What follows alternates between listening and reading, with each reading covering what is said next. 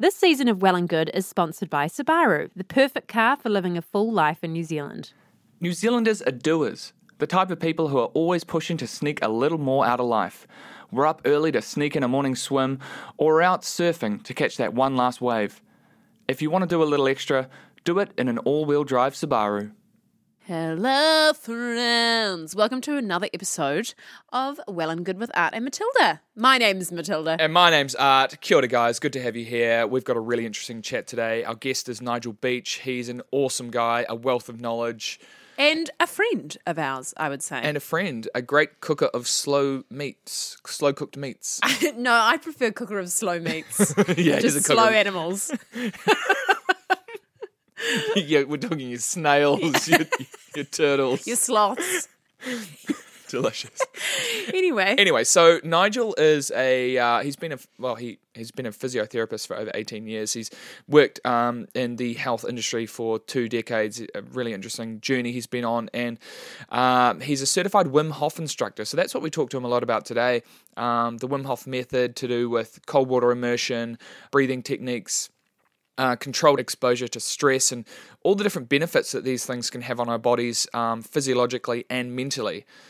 because I guess the whole Wim Hof cold water situation is all over Instagram at the moment. So you might be wondering what on earth it is. Why are people having ice baths? And, what's going on? So What the hell's going on? So we get into that in this podcast. Yeah, we cover topics of mental health and like optimizing performance. It's super interesting. We know you're going to love it.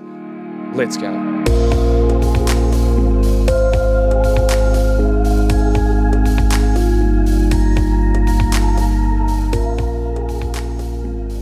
And we're live. Hi, Nigel. How are we going, Art? Yeah, good, mate. Thanks for your time. Absolute pleasure. Yeah, I've been looking forward to chatting with you for a long time. We've been friends for a couple of years now. You're the reason that I have my cold showers first thing in the morning. Awesome, mate. And you're up here doing a Wim Hof workshop in Auckland. Yeah, that's right. Tomorrow we're taking another fundamental workshop into the Wim Hof method, which is really, it's a 4-hour workshop where we started talking about the fundamentals of the Wim Hof method. Yeah, cool. Because we're seeing more of it, but we just sort of break it down into the real understanding, and then we go through the components, which is the cold, the mindset, and then the breathing. Cool. Yeah, the whole kind of Wim Hof method has really blown up, I guess, over the last maybe year, would you say, year and a half? Yeah. Can you tell us who Wim Hof actually is? Yeah, and how did you get into it? Yeah. Yeah, sure thing. So I first heard of Wim about 4 years ago. And I think what really blew up his sort of, because he's been around for a long time doing this method, but what really gave it credence was he did this study where they injected him with E. coli, and he managed to defeat the E. coli, which is an endotoxin, which should make you quite unwell, give you fever, nausea, and flu-like symptoms, and he defeated that within 15 minutes. So it was like, hey. So the scientists were like, hey, that cannot be done. According to our textbooks here, Yeah. that cannot be done because that's influencing the autonomic nervous system, which is your innate immune response. So what happens when you get infected with something or you get some kind of pathogen introduced to your system? Well, your body goes into action. But Wim showed that he could influence that automatic response. So that was the real big thing that got him into the mainstream. It took him from being a circus act, because we all knew that he could do these remarkable feats like climbing Mount Everest in his shorts. He got up to the death zone on Everest. I remember seeing something on TV. It was like a Ripley's Believe It or Not or some sort of Guinness World Record show, and he was Love swimming that under. show. Yeah, he was swimming under ice.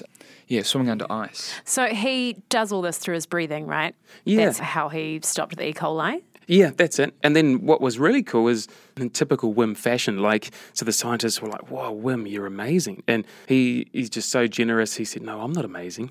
My method is amazing. I can teach this to anyone, because he's really about trying to give this to the people rather than make him a David Blaine or someone like that who's going to take all the fame. So what they did a study where they took 15 people, gave them to Wim for 2 weeks. In 10 days, he rang up and said, they're ready. And they injected them all with E. coli, and then they had a control group. And the control group were injected, and they, of course, got all of the negative effects of the endotoxin. fever, flu-like symptoms and nausea. Whereas Wim's group all defeated this E. coli. God, you'd be gutted to be the other group, eh? Absolutely. Yeah. What are you signing up for there? I wonder if they knew. I wonder if it was a blind trial. But yeah, so that's what really got him into the medical. The medical realm could not ignore that because it was just in the hard science. Yeah. No speculation. So then can you pretty much use this method to treat a whole bunch of sicknesses and ailments and stuff? Yeah, well, that's the interesting thing, because what is the fundamental for disease process? Well, inflammation is at the heart of so many disease processes. So Wim's technique does decrease inflammation, and we might get onto it later on talking about depression. And 40% of people with depression have elevated inflammatory markers. And that's part of the causal process, which is quite a significant thing in science, to find a causal link from one thing to a disease. So let's say from inflammation to depression. So that's pretty powerful. So it really just opens up the doorway to, well, how are we actually treating depression? Should it be with these SSRIs, these serotonin reuptake inhibitors? Because what's happening in this group of people, so around the 40% mark with high inflammatory markers, the SSRIs don't actually work very well. Yet they get all the side effects. You can be guaranteed of that. But the effectiveness isn't so good. So should we be looking at other anti-inflammatory techniques for depression? It's such an interesting study. Yeah. So what do you think the main triggers of that kind of inflammation is? Could it be diet, lifestyle, just general toxins from products and the air? Yeah, I think the environmental factors are huge. And then we've got social factors. And then we've got stress, which is to, say, bacteria, or even a lack of bacteria in our lives now because of this age we're living in, this modern life of sterilisation. Like, some of that bacteria is good for us. And if we don't have enough, then that can lead to inflammation as well. It's a fascinating thing. We're a bit too clean. Yeah. It's like you've got to find a line, don't you? That's it. Yeah, just how clean should we be? We are losing some of these bacterias in our system. And our gut biome, which is like our second brain, responsible for so many of these diseases and illnesses, that is not as it should be. So we see in some tribal cultures, their gut biome is significantly different to the Western gut biome. Right. And the fascinating thing is when you take Westerners and you put them into that tribal culture, their gut biome changes really quickly, positively. Wow. So it's amazing. There's so many things. And we could talk more about that as well. But there's so many things which can influence that inflammatory process in our body. So how did you start on this journey of Wim Hof method and ice baths and stuff? Yeah, so I heard of Wim and I heard of that study and I was just amazed because I've been a physio for 20 years and I've been, probably not your traditional style of physiotherapist. You've been a physio for some famous people over in the UK and stuff, right? Yeah, that's right. I was in London for 9 years, and part of that I was travelling around with Colin Farrell and Val Kilmer. And how did I not know this? Yeah. How cool. Yeah, so that was great. That was good times. And so I was sort of in that Hollywood A-list kind of scenario there for quite a while. So I was living in central London, working in a clinic there, and typically seeing people with quite a chronicity of pain. And everyone who sort of has got this kind of mindset, I guess, has had their own struggle. So I had this chronic, severe, debilitating back pain. And I'd seen 14 different therapists over 12 years, and it just wasn't getting better. And they were sort of doing the same stuff. But then I got to reading, it was about 2007, I think, the work of John Sarno, who's an American doctor. He's since passed away. But he had a total different take on how pain is produced and exacerbated in our body. And that was more to do with the mental, the mind. At that time, physiotherapy was very deep in manual therapy, so pushing on where the pain is, getting people to do specific strengthening exercises for their lower abdominals, which we since have found out it doesn't work and can actually make it worse. So I was going through a real, I just had some key influences coming into my life around that time. I sort of knew about the autonomic nervous system, how that played a role in pain, but Wim, his method was the first one. As soon as I heard that study, it can influence the autonomic nervous system, I was like, wow, here's something I've got for my population of patients that is like the throat punch into that system that I've known can cause these problems in people. But now we've got a technique that can actually help that, influence that. And so what is the technique? So Wim's technique, it's very simple. It's a breathing exercise. It's a controlled hyperventilation. It's taking about 30 or 40 breaths You go fully in, and then you just let it go. So you don't force the breath out, you just let it fall out. And then at the end of that, you hold on an exhale. So not on an inhale, but on an exhale. And you hold for just as long as you feel comfortable. When you feel the desire to take a breath, you breathe all the way in. You hold that breath for 10 or 15 seconds, and you let it go. That's one round. So you typically do 3 rounds, and physiologically what happens is your pH elevates, goes into a more alkaline state. So we sort of understand that bacteria, viruses and infection don't really do well. They don't thrive in a high pH. Acidic system. Yes, so they thrive in the acidic system. This pH alkalinity, which is there only for a short time in the blood, longer in other fluids in the body, like in the urine, it'll be there for, say, 4+ hours. In the blood, it's only very short, but you get this flush. It's like a reset of the pH. You hear lots of things about people trying to have alkaline diets and eating alkalizing foods and stuff like that, and that's all to try and have a more alkaline body so that disease and stuff can't thrive in your body, right? Yeah, that's it. And what I like about Wim's method and Wim's approach to it is he believes in the power of you. He's like, we can do this. We don't need ingestibles. And because your body wants to heal and wants to be healthy, and it has ways that it can heal, right? But it's just got to be given the right environment. Yeah, you're right. And I think also that empowerment's been totally taken away from us over years, with medical systems being reliant on going to see someone for a fix or a cure. Or a Band-Aid. Yeah, that's it. Yeah, because it's like this way of looking at our body, that this part of our body is doing something wrong, or like our body is misbehaving somehow, so it has to be fixed. Yeah. But everything happens for a reason in your body, right? You know, like it's always kind of doing something. Yeah, that's it. And you're right, Maddie. You know, we try and break down health. We try and cleave things apart at the joints. Like we try and find a specific diagnosis. We want to find what's the isolated cause for this, whereas we forget that we're actually a whole system.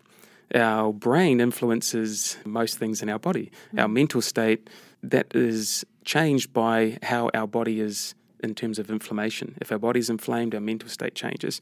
So I think it's getting better. We're learning that the body is connected. It's so diverse, rather than looking for, what does the MRI show us? What does the CT scan show us? Or even what does a blood test show us? Because, you know, they can be interpreted for looking at disease process, rather than looking for optimal health. So right, and you're just looking for that one little marker, which is kind of out of context in the greater scheme of the whole organism as the human body. And I wonder with blood tests, because they say like, oh, this is with an average or this is with an average, but it's like, what kind of averages are we looking at? Like, are these from people that have needed to take blood tests because they have some form of problem, or like how... Yeah, good point. Yeah, how are we getting these averages that we should be at when you just kind of have no idea where that's even from? Yeah, you know? That's it. What is normal, and who's making that choice? Because we've certainly seen statins is quite a controversial one, but the statin ranges has varied greatly over the last 5 decades.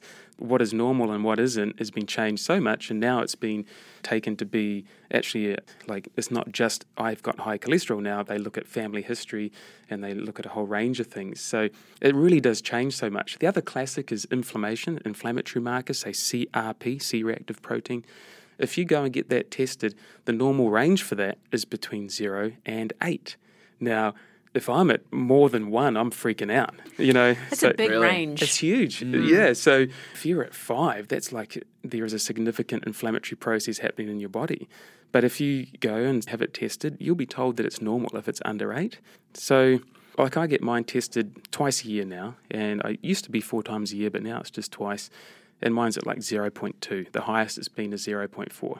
But if I had to put that into someone else's construct to analyse for me, they would have said that it's normal if it's under 8. And if mine had been 5 or 6, which is a significantly high CRP, then I would have been told that I'm normal. That's pretty tough, I guess, because it sort of depends on who you go to. Because if you've ever seen a blood test form, it is very hard to decipher if you don't know what you're looking at, you know? If you're just trying to decipher it yourself, it's near impossible. Yeah, and then you can Google it and you'll get even more confused or get even more sort of answers. That's right, yeah. Another classic is vitamin D. So looking at the normal range for that, I think it's between 50 and 150, I think so, in New Zealand. But my baseline, if I'm under 127, I know I want to start supplementing that. These are all just my personal thoughts for my own self. This isn't health recommendations for anyone else. And how do you supplement that? I take Thorne Research vitamin D, 1,000 international units, and it's generally in these winter months where there's less sun. And, I've got these chalky white thighs, Matilda, so I don't... You and me both, Nigel. Wondering why you're wearing pants. So I can't get them out in the sun too much. Yeah. Otherwise I just go red. So... And how do you go about getting that tested? So I do my own blood work, but there are functional medicine doctors around now. Like, it's becoming a bigger space. And I know there are a few in Auckland. There's one in Hamilton that I know. So just inquire, see what's out there. I also use a guy in Melbourne, Dave O'Brien, and he analyses my bloods too annually. So he's really good. I think it is important to find someone like that to take care of your health. Like, I've got a significant amount of knowledge, but still, I like my checks and balances. That's why I talk to Dave about, what does he see in this? Yeah, it's you want to find someone you trust. Yeah, that's right. Totally. And so going back to the breathing, I've been, I do it every now and then, and I quite enjoy it. It kind of puts me in a really good mood. I actually sometimes meditate afterwards because it puts me in such a zen state, which is really nice. But one thing I find is that, like, if I was to just hold my breath, maybe I could hold my breath for like 2 minutes just on any given day at any time. And then... That's decent. Thanks. I have actually held it for 4.5 minutes once. Have you? Yeah. I was doing a freediving course, and then we spent half an hour sort of stretching our lungs and doing these deep breaths, and then I was like, cool, held my breath for 4.5 minutes underwater and almost passed out. It was quite... I was going to say, that's sort of borderline, isn't it? Yeah, guy next to me actually did pass out. He had to be pulled up. Underwater? Yeah. Well, he had his head down, and then the guy who was watching us, the teacher, I guess, he pulled him up. Crikey. And by that stage, you're convulsing and stuff. But anyway, that's another story. But anyway, so... Quite the dramatic really selling course, it. Yeah. No, well, it was interesting. It was actually just Don't try this at home, kids, by the way. But with the Wim Hof breathing, after doing, say, I usually do 3 rounds of Wim Hof breathing.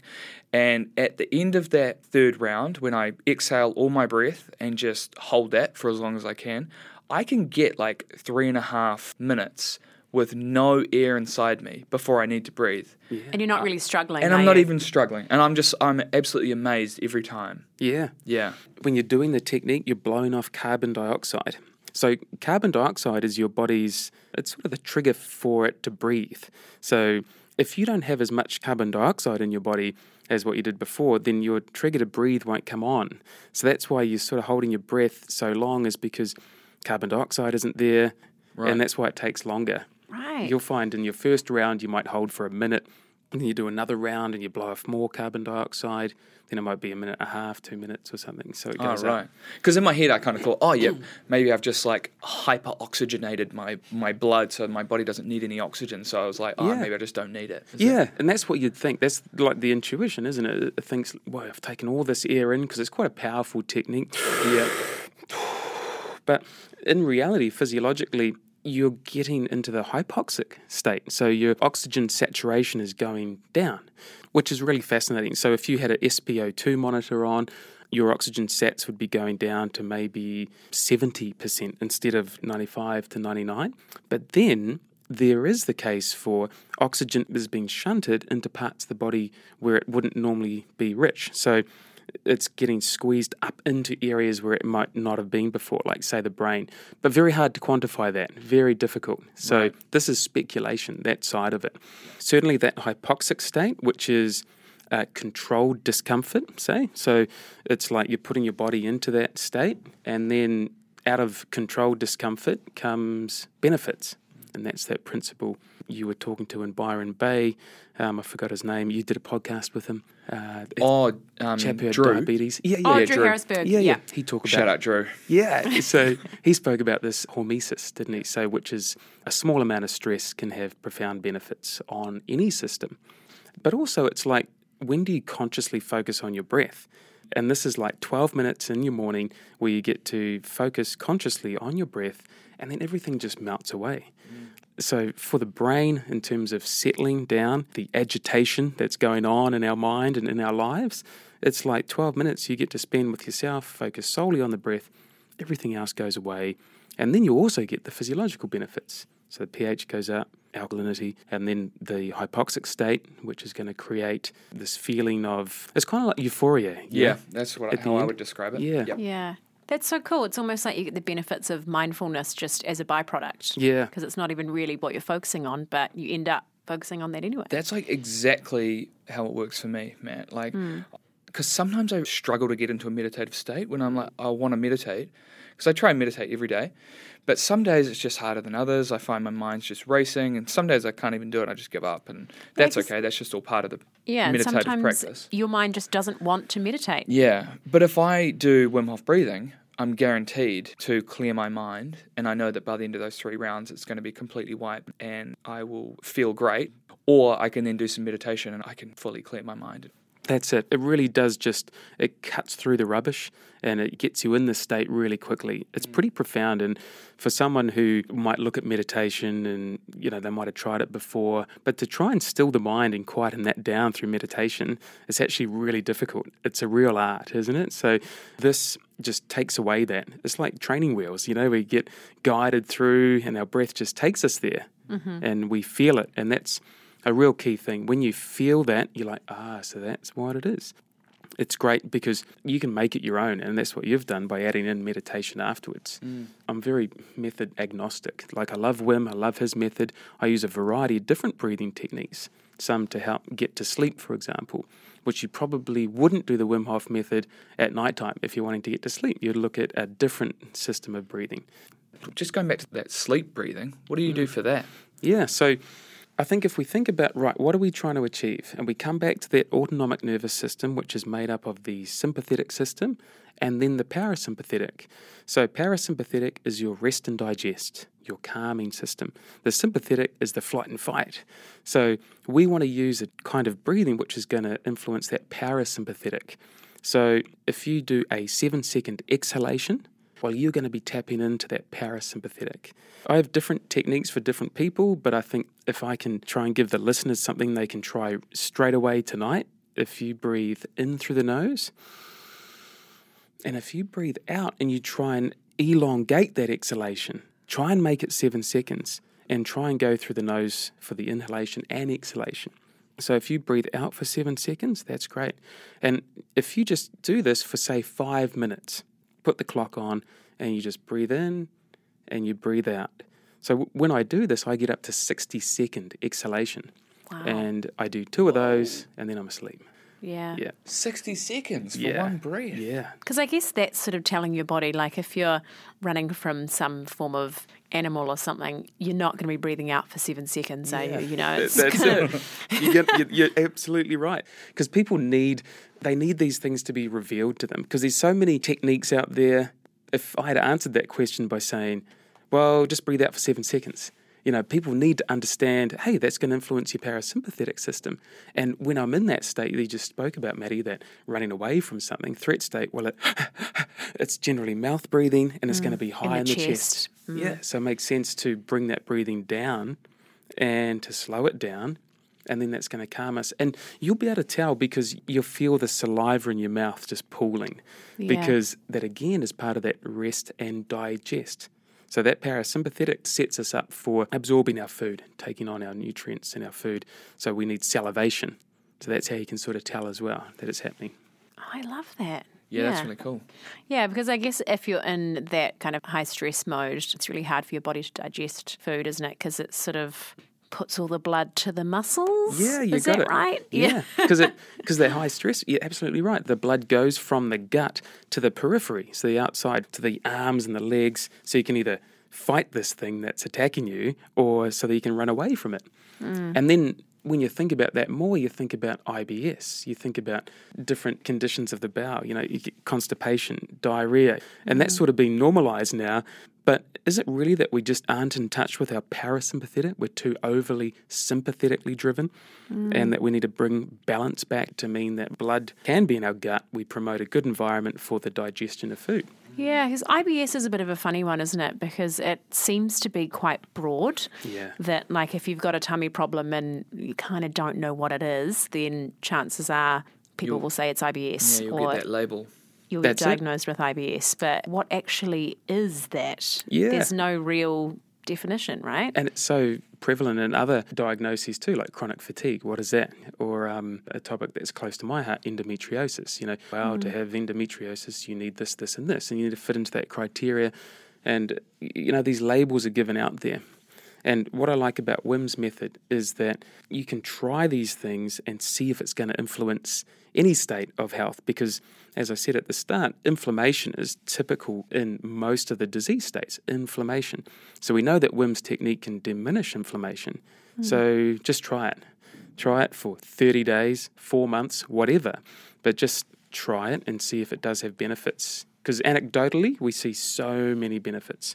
And then in the research front, I know they're doing a trial with Lyme disease up in the Netherlands, so Wim's Dutch. They're doing studies with depression, PTSD, and we're trying to get this study off the ground looking at endometriosis. The studies are coming. It's a little bit tricky. If you've got a holistic intervention, that is not likely to get funded as easily as if you've got a drug, Yeah, right, because that's the thing, like, this is free. This is free to do. That's it. Yeah, it's really interesting, actually. A friend of mine has endometriosis, and she got referred to one of the top endometriosis specialists in New Zealand, and she basically told her that it had nothing to do with diet. She just essentially gave her coping mechanisms to deal with this endometriosis on a monthly basis and said it had nothing to do with diet, doesn't affect it at all, which just seemed a bit odd to me, because surely anything to do with your body has something to do with diet. I just found that really quite amazing. Yeah. That's it. And it's a real tricky one. So just again, our personal story. So Jess, she had severe endometriosis. That's your wife? Yeah, that's right. Yeah. So 5 surgeries, and on her last one, they opened her up for a laparoscopic procedure, and then they just closed her up. And I remember the gynecologist coming into the room, in the recovery room, and she just said, "I'm sorry, hon, there's just no way you're having children naturally."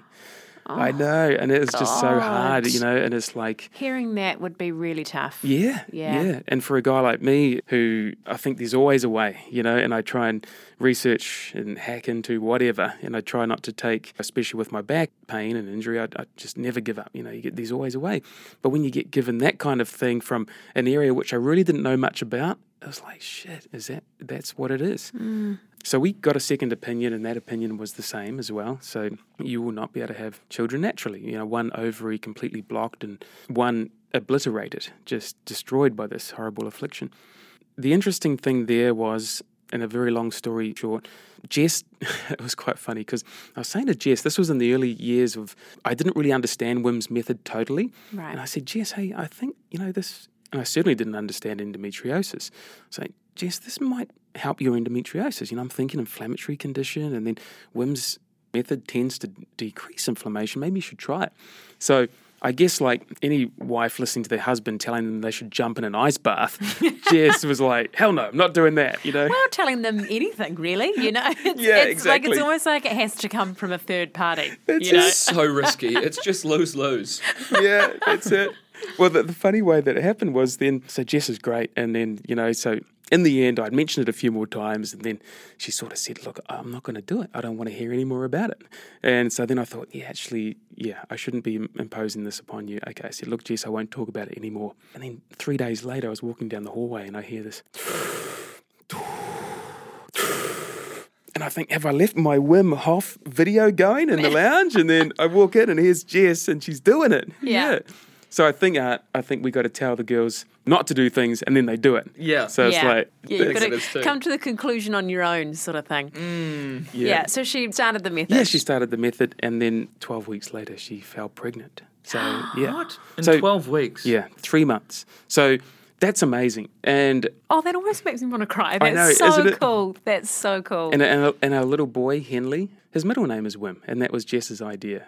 So I've got a postgraduate in health science. So that part of me says, well, hey, that's great, but could it have been something else? So that part of me said, we got to now prove it with no speculation. Can this method help endometriosis? Can it help? So that's why over the last 3 years I've been working on this study with Dr. Marty Bevan from down at Waikato University, and it's all ready to go. We're going to take 90 subjects, 30 in the control, 30 in a group where we're just going to be doing the cold part, just the ice, and then 30 in a part where we're going to be doing the cold and the breathing. And we're going to see, can this change the symptoms and the biomarkers of endometriosis? So if it comes back that yes, it can, well, that's great. But if it comes back that no, it's probably just a coincidence what happened in our case, well, okay, we might have to change Henley's middle name. But but that's why, and that's what I love about Wim. He's like, that's such an awesome story. Let's find out. Yeah. Have you heard any other stories that are similar to that? I have, from a German doctor. So she had exactly the same scenario as that. And we have had other anecdotal reports of this helping endometriosis. And that's not enough. So that's why we're doing the study, and we're going to find out. So I can't wait to find out the results It'll of the be great. study. Yeah. Endometriosis is a big problem now, isn't it? And it seems to be getting worse. yeah, It seems to be more and more women are getting diagnosed with it. It's a real problem. Related to inflammation, and then inflammation related to stress in some form. Yeah, so if that can help it, that'll be huge. it's an interesting one. Yeah, Jess she remains symptom-free. People will tell you there is no cure for endometriosis. So I'm not saying that this is a cure for endo. No. I'm trying to make that clear, in that there's more work to do. This is just the start. We're trying to raise money for the study too. I think it's about 250,000 or something like that to get it done.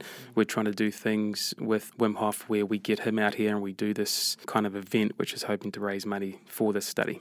Yeah, so that's Cool. what's going on. Cool. this Yeah. year. So if people are listening and they want to try and help the cause or donate or somehow, is there a way they can do that? Yeah, so there is the Wim Hof Foundation. I've been part of that since it's started up. I wonder if there's a website for that. If there is, I'll give it to you, and you can put the link in the show We notes. can put it in the show notes Yeah. for sure. Here's a quick message from our sponsor, Subaru.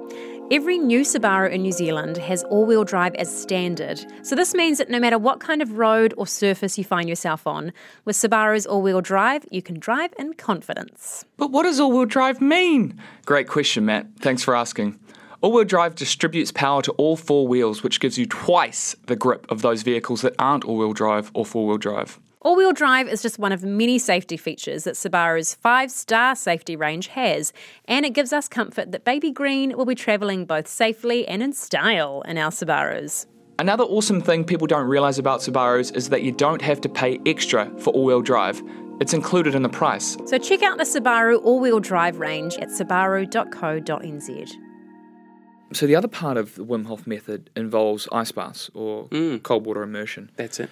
What's the deal with that? Yeah, so that comes back to this controlled discomfort. And if we again think about the why, because if I just say, hey guys, go and do ice baths, I'll probably get the same response as what Jess gave me. Whereas if we understand how this could help, like if we see that we're living in this world now, in this Western world, which is this controlled comfort. We've got heat pumps, we've got flat pavements even. We've got cars with 9 airbags. We're feeling this sense of safety everywhere we are.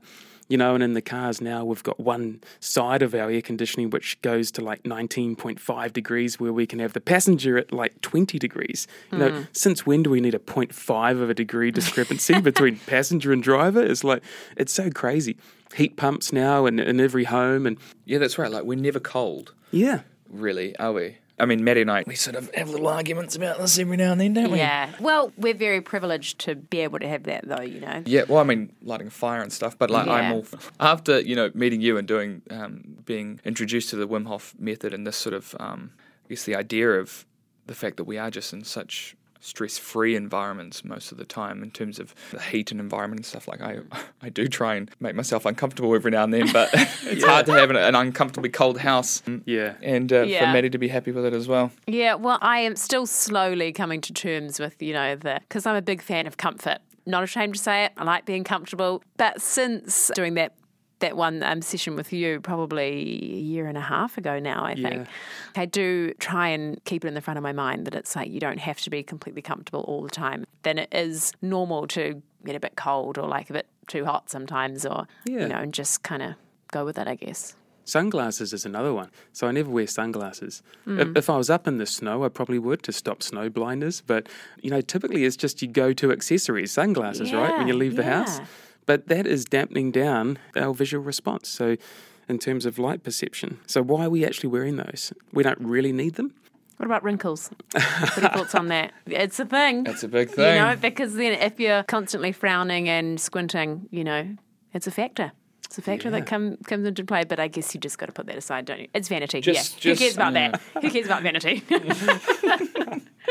No, I certainly don't. Anyway. Anyway, moving on. We're solving the big issues here. Totally. But that's it. And Maddie, I'm the same. I love comfort. And Jess always takes the mickey of me because in bed, like, I just put so many blankets on and I've got a big duvet and I just have all these blankets on my side and her side is she doesn't have them, you know? I love a nice heavy duvet on top of me. It's like a warm hug. It's the best. It's lovely, eh? So you don't have to be uncomfortable all the time and you don't have to live in a 16-degree house. But I think it's important to acknowledge that back in the 50s, the average house temperature was sort of between 16 and 18 degrees. And now Wow. we're looking at passive houses of 22 degrees. And our DNA hasn't changed, but our perception of what is comfortable has. And the marketing that's coming in to tell us that we need this at this degree, you know, I think we just make ourselves aware that, okay, there are these forces out there trying to instill this comfort in us, like by wearing these shoes with air cushion comfort we don't want to feel the ground, we want to minimize shock. And, you know, I walk up the mount where I'm from, Mount Maunganui, all the time, barefoot. People all the time look at me and say, you're crazy. Yeah, But I'm they like, say, what if there's a sharp stone or something? yeah. In fact, we walked up once together, that's you and right. I, Yeah. with bare feet, and we did get asked a few questions. Yeah, that's Yeah. it, eh? Yeah. Yeah, and it's funny. So sometimes it depends how much I want to invest into that person. It might be like, hey, well, this is why I do it. And then I might just take them for half an hour and explain to them why we do it, you know. Or you just can't be bothered, and you're just Yeah. like, cool, have a nice day, bye. That's right, yeah. I think introducing this discomfort in our lives is important. And if we think of we're on that threshold of when does our sympathetic nervous system come on? That's the flight and fight system. When is it coming on? So often we'll see it coming on too soon. So it'll come on when our phone goes, or when we get a text notification, or when we get an email from our boss, or any of those things, or someone pulls out on our plans last minute. But okay, should that be going off then? No, not really. It should be going off when there's a threat to our life. Yeah. Or to our body or whatever. So how do we improve that threshold so it elevates up to where it should be? Well, if we go into an ice bath and we're sitting in there and we know the construct around that controlled discomfort, it just resets our body. So our amygdala, our smoke alarm in the body, you could think of it, that says, whoa, Art's sitting in the ice. I really thought that was going to kill him because I've read that if you spend like 5 minutes in the ice, you'll die. But actually, he's breathing and he's calm. Actually, I might change that threshold for that to come on. And what's fascinating in my sort of work is when I see people with chronic pain, your amygdala it takes inputs in. So it takes in an input and it can funnel it down the everything is okay pathway, or it can funnel it down the holy heck, we're in real danger here. Now, if you've had chronic pain, which is pain for only a matter of weeks, it's not very long, the amygdala will then blunt down the everything is okay response. And it will elevate the catastrophizing response. What's really interesting is that everyone's afraid of the cold when they come to the workshops. And I'll ask them again tomorrow, and like 80% of them will put their hands up.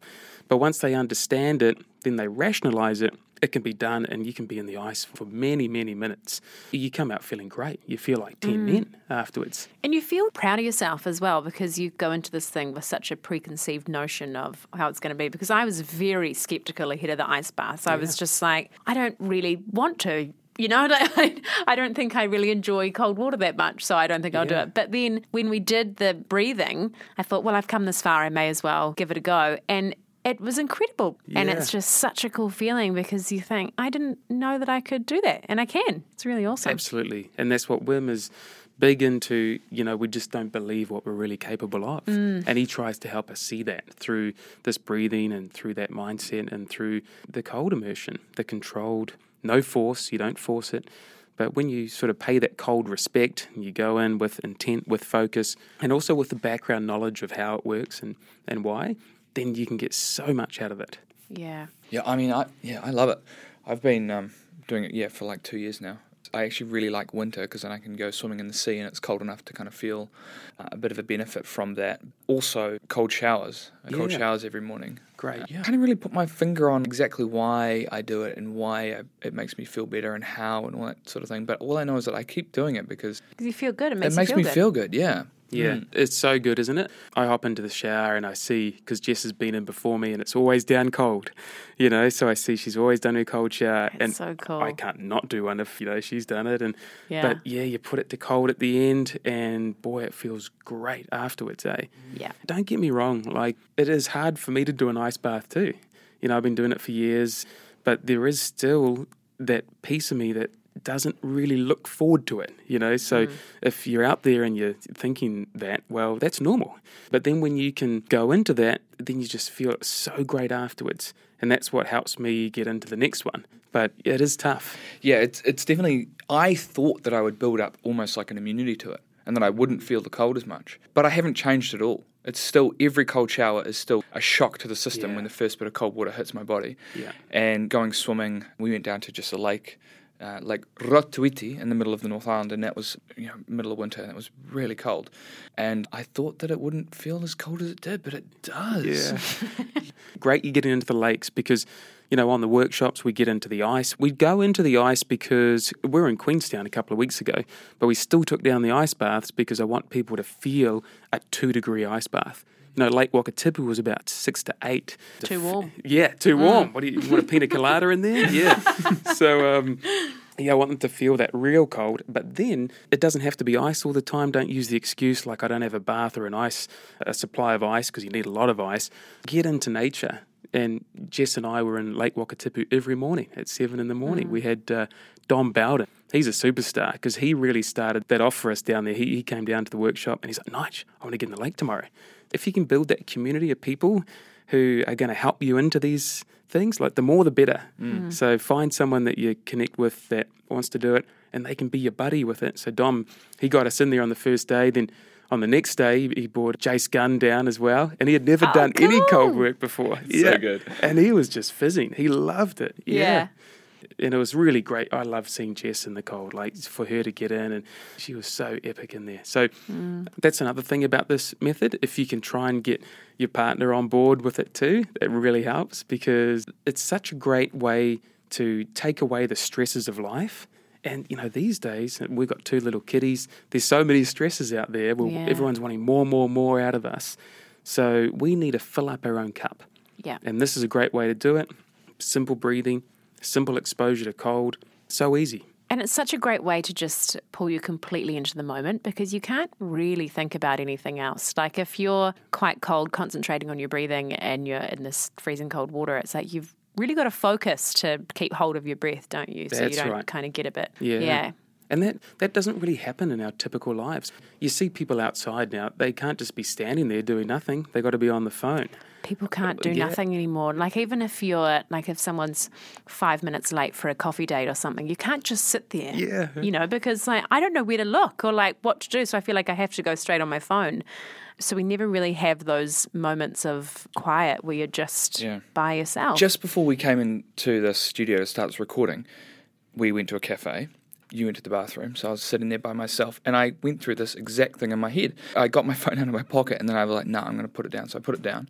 And then because I did that, I started looking around, and then I found that little magazine, that cool magazine that was sitting right next to me, which I wouldn't have found if I was straight away looking on my phone. But a lot of the time, if there's no magazines around, it's like, what do you do? Where do you look? It kind of it feels so foreign to us now. Yeah. Whereas it Go was inside your brain. so normal just being by yourself and not having anything around, just sitting and waiting. That's right. Or heaven forbid, talking to the stranger next to you. I know. Yeah. I can't handle that. My dad, he's so good at that. He just talks to anyone, anywhere. Oh, and, dads, eh? Because their generation aren't quite scrollers, are they? They can just sit and wait and chat to people, and they chat to people in lines, and we can be like, oh, it's embarrassing, but that's normal. That's social interaction with other humans, which we're supposed to do. That's it. Yeah, which is a massive thing, eh? I think it was Richie Hardcore I was listening to. He mentioned Johan Hari. He's got this great book all about these lost connections in our lives, which are really having a severe impact on how we go about our daily lives. Yeah, absolutely. Yeah, because I'm all for that apart from airplanes. Oh, I just Yeah. I Better can't switch off handle time. that. Yeah, I don't want to talk. I just want to put my headphones in and watch something. That's it. Yeah. Yeah. The one question I had actually, because I've recently also got a Shakti mat, and so I've been lying on a a Shakti mat and just kind of controlling my breathing, controlling my stress response. Would that have the same effect as cold water immersion? Yeah, it works on the same principle in that the Shakti mat is eliciting this controlled discomfort again. So the spiky little plastic discs on there are giving you a pain stimulus. And then you rationalize that in your body, and then you calm down. And then you'll probably find that the saliva will build in your mouth when you're lying there, and you just bring your respiration rate down, so you breathe less, and you probably breathe deeper. You breathe in through your nose, and it just slows everything down. So that's another great way to elicit that response. And I think those things are great because, and I remember seeing an SAS guy with PTSD. Now, there was no way he was getting in the ice. And that's the thing. For some people who are really in sympathetic overload, the ice will be their worst thing they could possibly do. We don't want to shock them in that extreme stimulus. So I started him on a Shakti mat.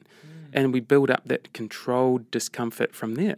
Again, the sauna work, which I was alluding to earlier, that's another form of controlled discomfort, but it's got to be really hot. It's got to be like 85 degrees centigrade, Wow. which is really hot. And you'll find most saunas in New Zealand will probably go to 55.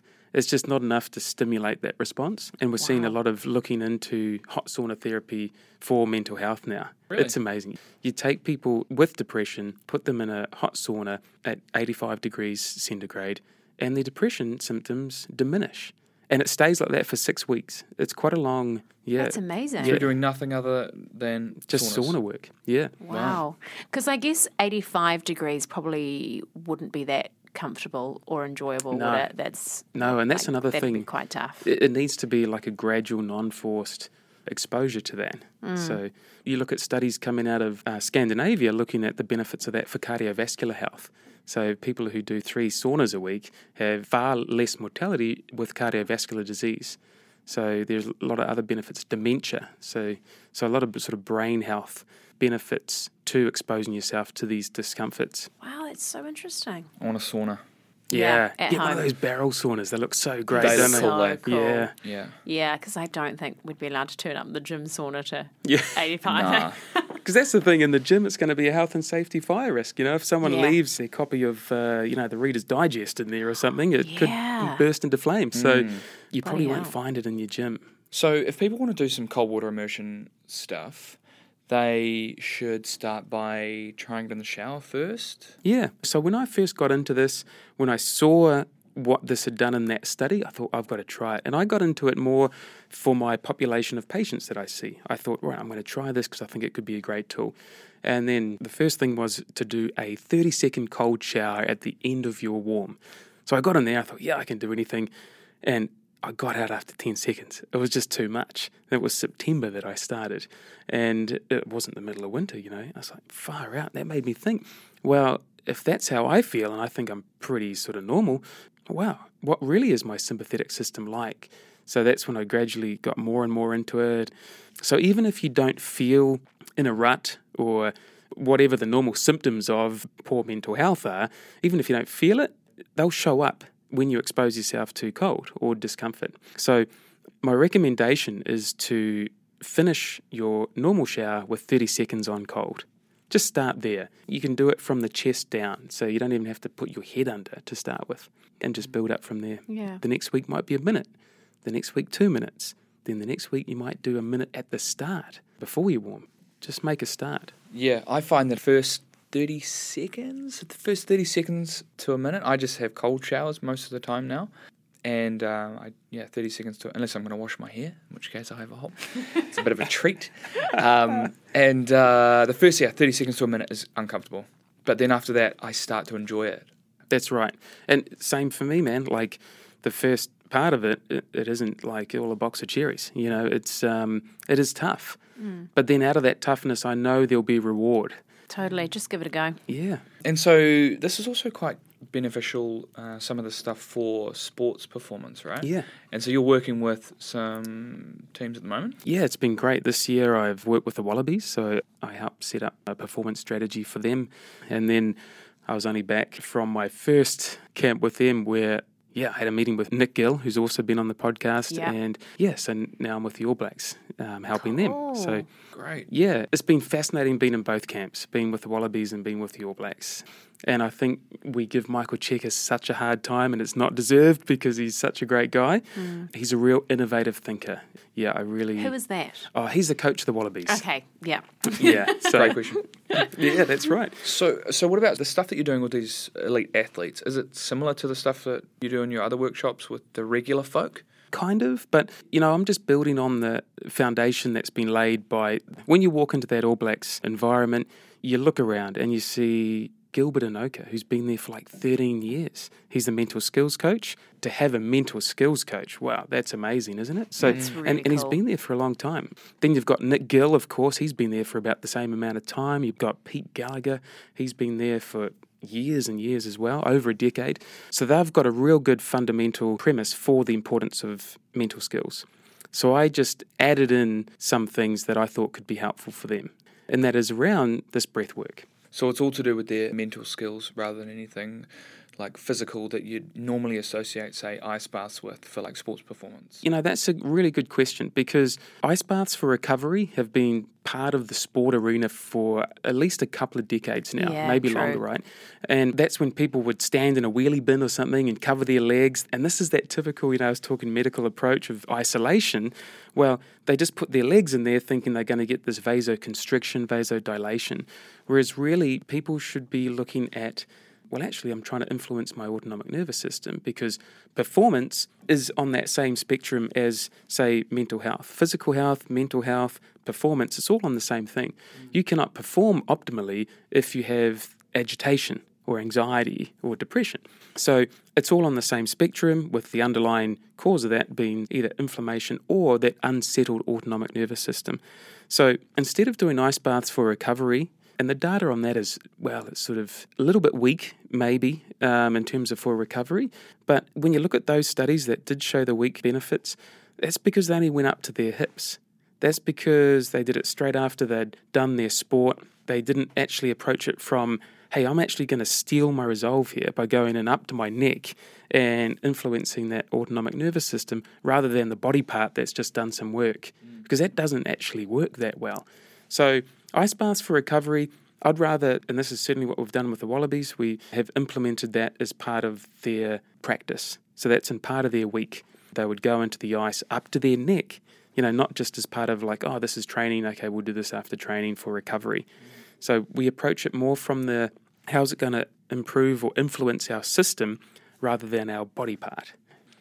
Sort out that autonomic nervous system, which can be influenced, we've known that now, and then you will get physical performance gains out of it, as well as that mental clarity, mental stability, focus, all of those things that an elite sportsman actually wants. You'd be surprised how many of these elite rugby players jump out of the ice. Is that right? Yeah, Yep. yeah. More than on my workshops.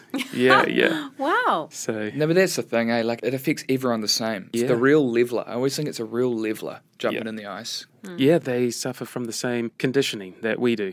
They're not these Spartan warriors which are immune to the normal stresses that you and I are.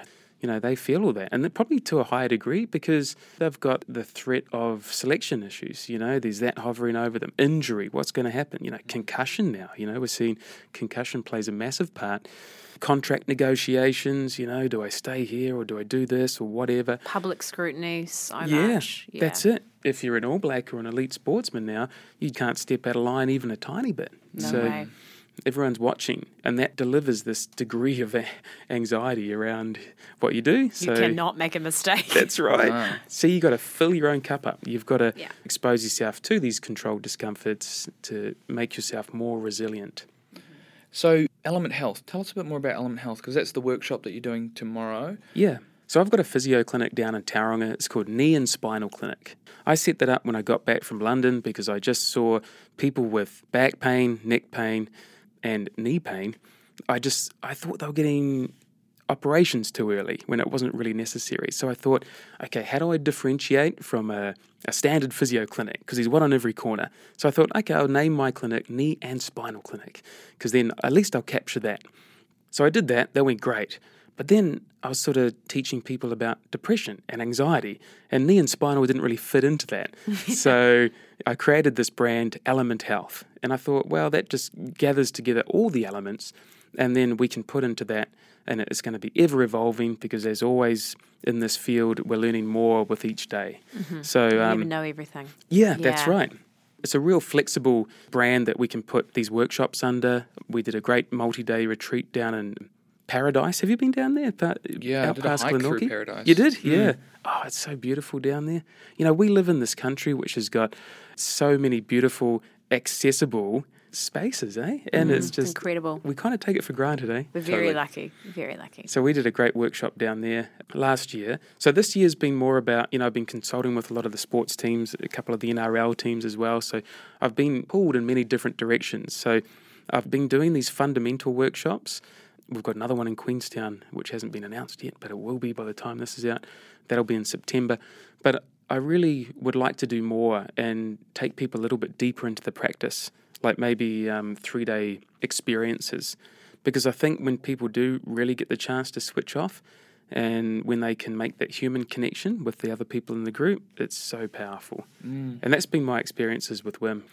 When I first met him, I did a retreat with him, and there were only 30 of us on the retreat, and it was a live-in. We're all in these dorm rooms, and he was living in with us, and it was just fantastic. And the friendships and the bonds that I made since then, and helping people through different things, it's just been great. And so I That's think so cool. when you build all that together, I think that's a real powerful experience.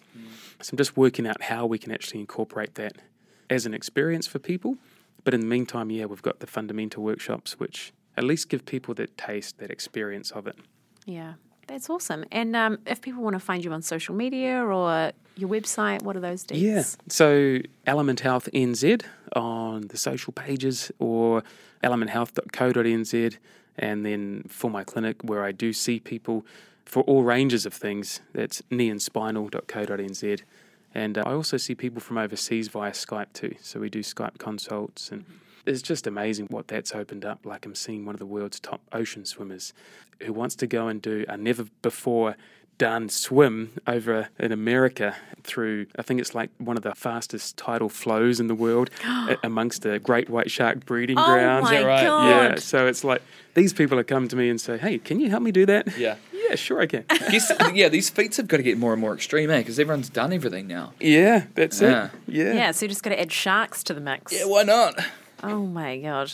And the very important last question. Oh, yeah. If you could have 3 foods, 3 foods only for the rest of your life, what would they be? Oh, yeah. So I do know you asked that question, and that has been my biggest struggle this whole week. It's a toughie. I know, It's a it is, eh? toughie. It is. And then I was trying to say, food's about experience, because you can go to Italy, you can be in Tuscany, you can be drinking the local wine, and it's just so amazing. There's never a better glass of wine ever. And then you buy one and you take it back, and it doesn't taste good. Yeah. Isn't I that? know exactly what you That's so mean. true. Yeah. It's like, it's Yeah. because I'm not in Italy. That's why. But I really love a good, soft, freshly baked sourdough bread. Oh, yeah. I love that with a bit of butter, with Yeah. a lot of butter on that. I love that. That's technically 2. Oh, if yeah, we're it is. adding butter So I've only in, got one that's more. a second thing. Yeah. We're gonna have to- Okay, so far bread and butter. Yeah. And then the other thing I really love, and this, Art, is I love cooking over fire. I love cooking meat over fire. And I do that 4 nights a week. It's a real outlet for me. So, yeah, I think, the front wheel of a lamb or a pork shoulder. Just a good piece of meat. Just slow Yeah. roasted. Yum. I don't think I could ever get sick of that, actually. I know. Sourdough, butter, and a delicious piece of meat. Yeah, good combination. Yeah. There we go. That's all you need.